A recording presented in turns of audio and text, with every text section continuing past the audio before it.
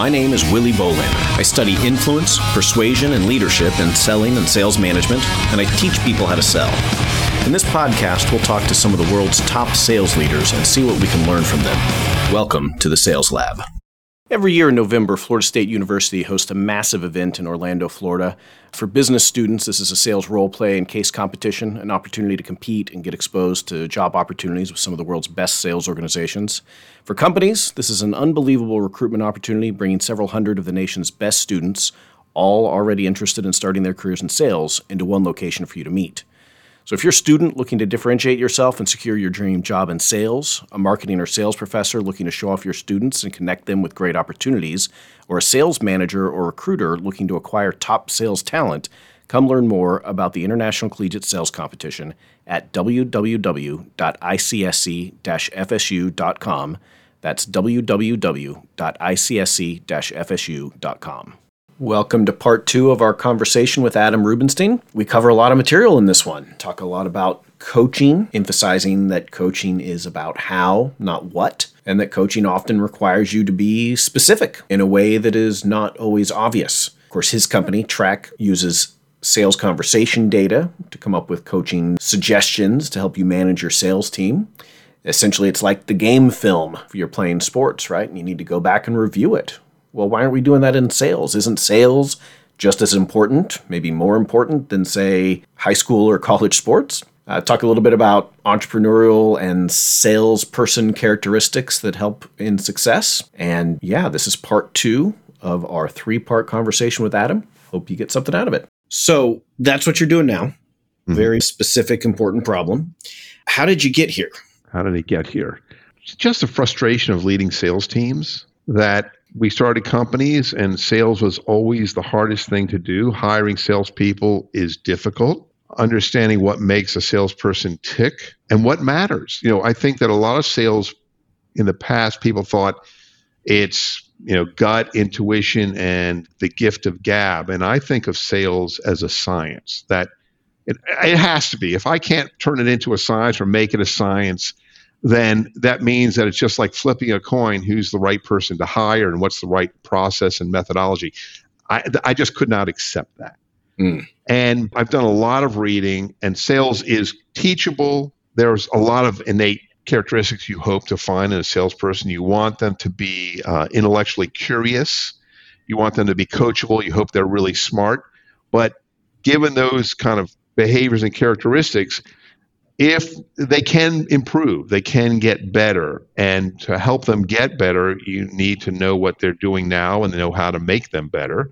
And we're learning a lot of things that people did who were great salespeople. They thought it was just intuition, but with the advent of neuromarketing and neuro-linguistic processing, they found that a lot of our behaviors that we thought were innate or intuitive are actually, we've just identified certain behaviors and we don't have a way to put a name to it, but we just do it we behave a certain way. Pick up on these subtle little patterns and it seems like intuition. Yeah, absolutely. Right. So it's science. And so I want to, but science requires data. You make a hypothesis, and then you test it and see if it works. And the data is the sales conversation. It's the piece that I know has been ignored since the beginning of time. And I said, I know there's data, inside those conversations. I just got to figure out how to mine it.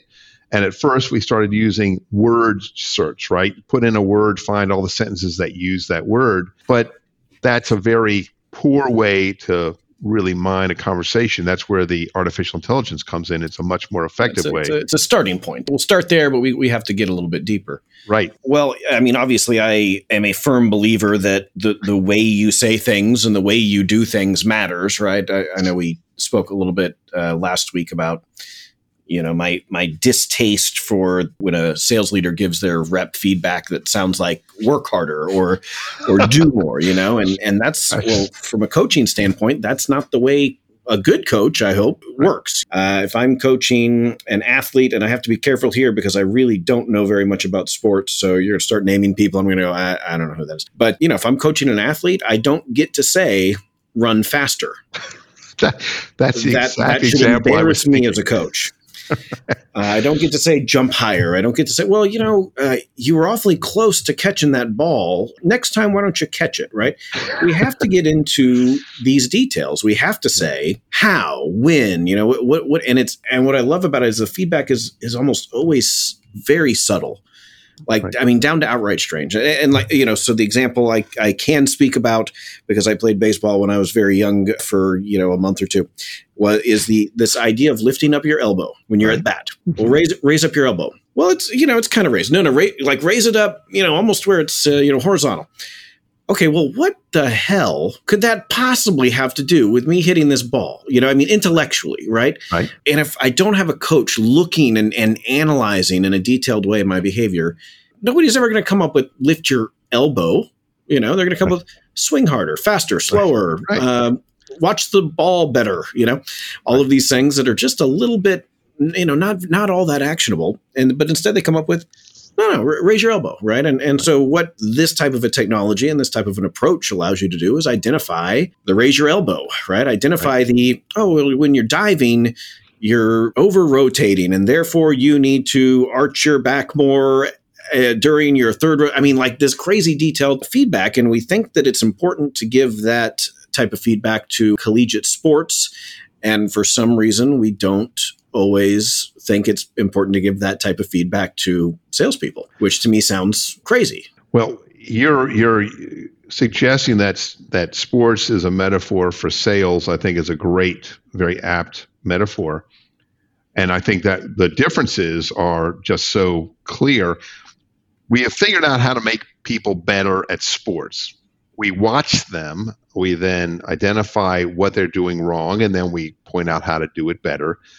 Obviously, running faster, that's nice, but that's usually not something that is easily changed. But, if the swing coach had watched your swing, the lift your elbow is the excuse for not really knowing what you're doing wrong, because most people don't know how to coach. So they come up with these kind of standard cliche statements.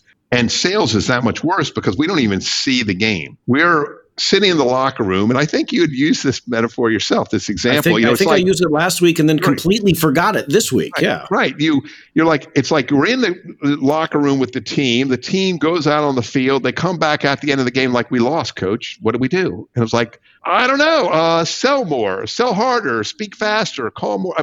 It's mostly activity-based, right? It's call more people, send more emails, get more deals. And the problem with that approach is what you're really doing when you increase the size of your sales force and make more calls and more emails, you're just sharing mediocrity, right? You're not actually improving people.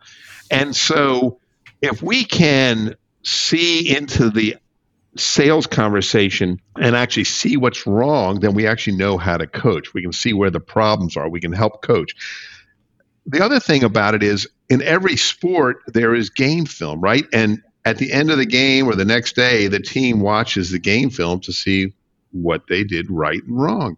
That is the recording, right? Every salesperson should be watching or listening to their calls to get better. Now, that's assuming that they want to get better. And there are some people that maybe they don't, but there are many people that actually want to improve. They just don't know how to improve. Unless they can convince the sales leader to sit in on a call and give them some coaching pointers at the call, after the call, there's really very hard. There's no chance to coach. And so what do we do as sales leaders? We either hire one of these people to come in for a 3-day seminar or we buy a book. The problem is it ends up being very generic coaching. It's kind of like lift your elbow. All you guys are not sending enough emails. You don't lift your elbow when you swing. That's not specific enough to that particular, the sale they're in to really help them do better. Yeah, absolutely. And your comment about somebody not necessarily remembering exactly what happened, or, I'm imagining somebody watching the game they just played the day before and going, no, I didn't hesitate during that play. I ran full steam. And, it's only by showing them the video, by showing them exactly what happened, that they go, oh, okay, all right. Okay. I see what you mean. And there are two words that get thrown around and people take offense to them. And I think we shouldn't take offense to them. And one is ignorant. We should be able to say, I'm ignorant of this and somebody else is ignorant of that. We're all ignorant of a bunch of things. And the other one that I think really gets under people's skin, but I think it's a valid part of our vocabulary, is delusional. Now, very few of us are delusional across the board on all things, but every one of us is delusional from time to time. Our memories are horrifically fallible and inaccurate in very crazy ways. So, yeah, this is like, even if you have the manager there, they're going to say, well, I thought you could have asked some probing questions when the customer said this. The likelihood of the salesperson remembering it differently is pretty high. Maybe not every single call, but frequently enough that that's going to cause some problems in coaching, right? Because if I don't think I messed anything up, if I don't think I did something wrong, then nothing you say after that is going to be perceived. And of course, we do this on a smaller kind of brute force scale with our role plays, where we have the students come in and an instructor or maybe a more senior student is acting as the buyer, and they go through the scenario and they videotape it, and we encourage them to go watch it, and a lot of them do, and some of them would rather die than watch themselves on video. But yeah, again, it's exactly what happens with athletes. It's I need to convince you that you lowered your head a little bit and it undermined your credibility or something, right? Or whatever it is, and you have to have that proof. So this is great. Right. Well, it's sometimes very subtle. People are not projecting. It can be that they're holding their chin too low against their chest. It's how they sound. I've had people tell me, they've listened to my podcast and said, "Oh, Adam, I really think you should say it this way." There's so much value in re-listening to it, and everyone else is doing it. But in sales, I was always a little bit surprised. I'd be sitting in my office and we'd be talking, the salesperson and me talking, and all of a sudden they jump up. "Oh, I got a call in 2 minutes. I got to get on it." And I'm thinking, well, first of all, you didn't even practice. It's like you wouldn't go out on the basketball court and not take some shots. You wouldn't not swing your bat a few times, but yet you're going to go into a really important meeting and you haven't prepped, you haven't practiced the presentation, you haven't kind of prepared for it. You're just going to, it's truly like cold calling. There's no prep. And so all these things I think are part of the professionalism of sales, that it is a science, it is a professional activity, and we have to treat it as such. And too many people have gotten into sales. Maybe they were lucky, or maybe they sold something once and it stuck. But I think it is one of those things where you have to be evolving with the industry. You've got to be getting better. The industry is changing. The way we sold a couple of years ago and the way we sell today has changed, and I'm sure it's going to continue to change. And we have to keep up with it. Every other industry, whether you're a doctor or a car mechanic, everything is changing. But for some reason, we think sales is it's in my gut and I can just do it. And I think that's a mistake. And I love the fact that you being a professor there at Florida State, and there's a program for this. When I first heard about your program and that they offered a degree in sales, I'm like, where were you 25 years ago? I would have just loved that, because I was living in that age early on that it was just either you had the gift of gab or you didn't. Yep. So let's go back. So you went to school somewhere, you came out, you dove into sales. Where did you get your start? So I went to school, to Colorado College, and got a degree in English literature. I wanted to learn to write. That was my weakness on my SAT. And I knew that communication was critical, whatever I was going to do. At least I had that foresight. That's maybe the only thing I was thoughtful about in my college years. Came out and I started a bicycle shop because I was really into cycling. And I was working in a bicycle shop right out of college. Didn't know what I was going to do. Didn't want to be an accountant somewhere. Seems like a very Colorado sort of thing to do. Yes, yeah. Yes, it is. But I'm not. I moved back to the East Coast because Colorado's landlocked and I wanted to be near the ocean. But it's an amazing place to go to school, an amazing place to live. But I wanted to go back east. And I had jobs during the summer at a bicycle shop because that was my passion. And the owner of the shop said, "Hey, Adam, would you like to be an owner and buy in with me?" And I said, sure. And I went and talked to my family and said, "Could I borrow some money?" And they said, sure. And I went back and he said, "And the first thing we're going to do is lower your salary." And that was kind of put a kibosh to that idea. So my father said, "Well, no, you can do it on your own if you'd like." And he saw that I'm very industrious. So we opened a bike shop, my father and me. He's a doctor. He would just help out on the weekends, things like that. But I opened up a bike shop. And the first thing I realized that bike shops had no inventory management. Now, this is in the late 80s. PCs were out, but there was no inventory software. So I was frustrated that people would want to buy things and I didn't have them in stock. So I went to a PC software store and said, "What do you have for inventory management?" And the guy handed me a box that had software coding technology. It was called DBase. And I taught myself to write code, and I built an application to manage inventory for bicycle and fitness stores. I started selling it, sold about 175 copies at $2,000 a shot to bike shops all around the country. And at some point, someone came in and wanted to buy it from me. I sold it, used that to pay for grad school, applied to grad school. There's an old story back in the day about bike shops. You know how to make $2 million in a bike shop? Oh, Start with $5 million. Perfect. Yeah. Right. So it was a tough business back then, and I knew I needed to go to grad school. So I sold the software company and sold the bike shop and went to grad school, came out of grad school and tried getting a job. And I am unemployable. I'm just not that guy that wants to work for somebody else. I always had ideas, I wanted to solve problems with technology. So after that, I took a job after grad school. That didn't go that well. I then started a company. We called it Convenience Products. We sold products to the convenience and grocery industry, and I was one of the, foundation people in the prepaid calling card industry. So we had a big part of that. At one point, our company, I had a partner that from grad school, he moved to Florida with me, and we had 128,000 stores selling our phone cards. And did that. That company got bought by bigger companies, and we moved on. We started a consulting firm doing business plans, looking for our next opportunity. So we would be the business plan builder. Did that for a few companies. For a very brief period of time, we were in scrap metal. So we built a business reselling scrap metal online. And before we even got it launched, somebody wanted to buy it. That was one of those fluke good fortunes. Somebody came and bought it for a ridiculous amount of money. We sold that, and then we moved on to the next company, and it was called Motion Point. And what we did at Motion Point was we translated websites into other languages using technology. So we would layer Spanish, French, Chinese on top of a website so that you could work the website, go to a bank, and you could do all your banking in Spanish or Chinese. And the effort on the part of the website company, whether it was, JP Morgan Chase or SunTrust, was adding one line of code into their website. We would manage the rest. We'd identify any new content that was on the site. We would submit it for translation, get human translators to give us the translation. Then we would inject it into the site. So we were building a perfect copy of their site, but in another language. That went very well. And we did that for a long, long time. And I got, after 18 years, was ready to move on, try something different. I had this problem in sales I wanted to solve, so I quit that. My partner continued to run it, and we started Traq.ai. And then meanwhile, I'm on the board of that other company. And back in March, we sold that other company to a private equity firm out of New York. And so don't have those companies behind me anymore. I'm full-time at Traq.ai. No, I'm not on the Motion Point board anymore. I'm just doing Traq. And I see great potential, great opportunity here because, the sales conversation is so critical, and I'm really excited. And the feedback I'm getting from users is very enthusiastic. So I'm very excited.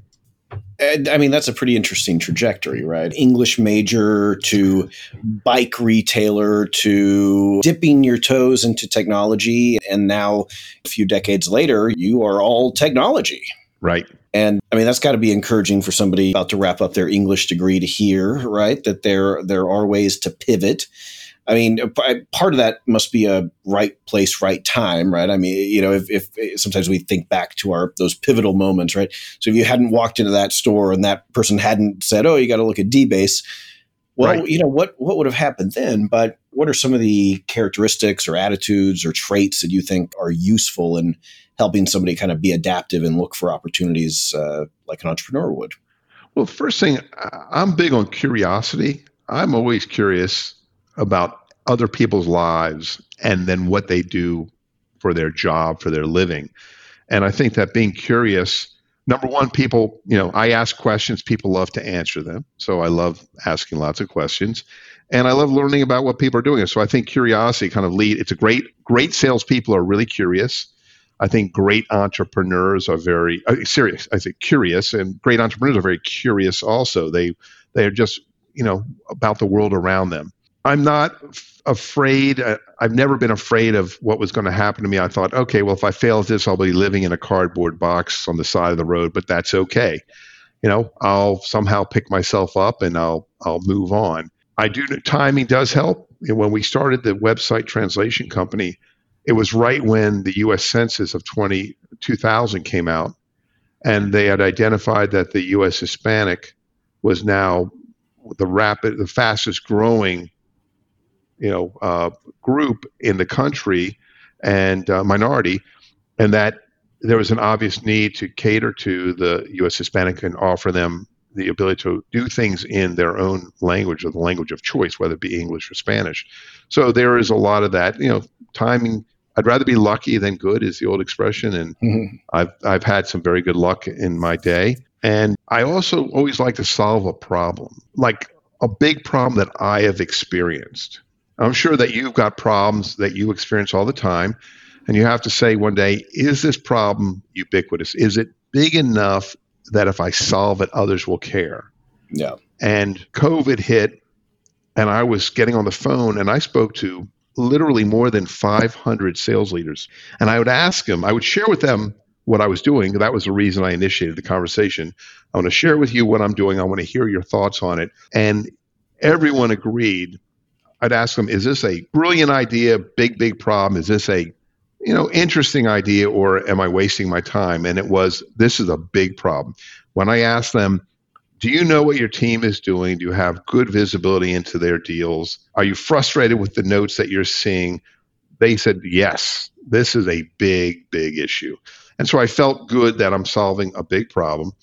But I also want to solve a problem that I've experienced, because I know that at least one person's going to be happy when I'm done. I'll be very pleased with whatever I build. So I think that when, as an entrepreneur, if you're trying to find a problem that's big and that everyone is going to care about, and that's the starting point. Yeah. And sometimes those problems are not as obvious. I think that, if somebody come to me, when people came to me and I heard about Airbnb, I'm like, you're going to let someone live on your couch? I'm like, what? That's crazy. Or, you're going to get picked up by some random person in a car for Uber? No, but the world is changing, people are evolving, and it's, obviously a brilliant idea.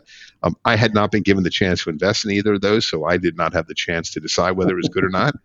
But others who had invested were very smart. They saw the future. Well, and we're talking about timing and things like that, but the fact is, maybe this kind of parallels Traq 365 and the notion of, if you're not looking for something, you're not going to find it, right? Right.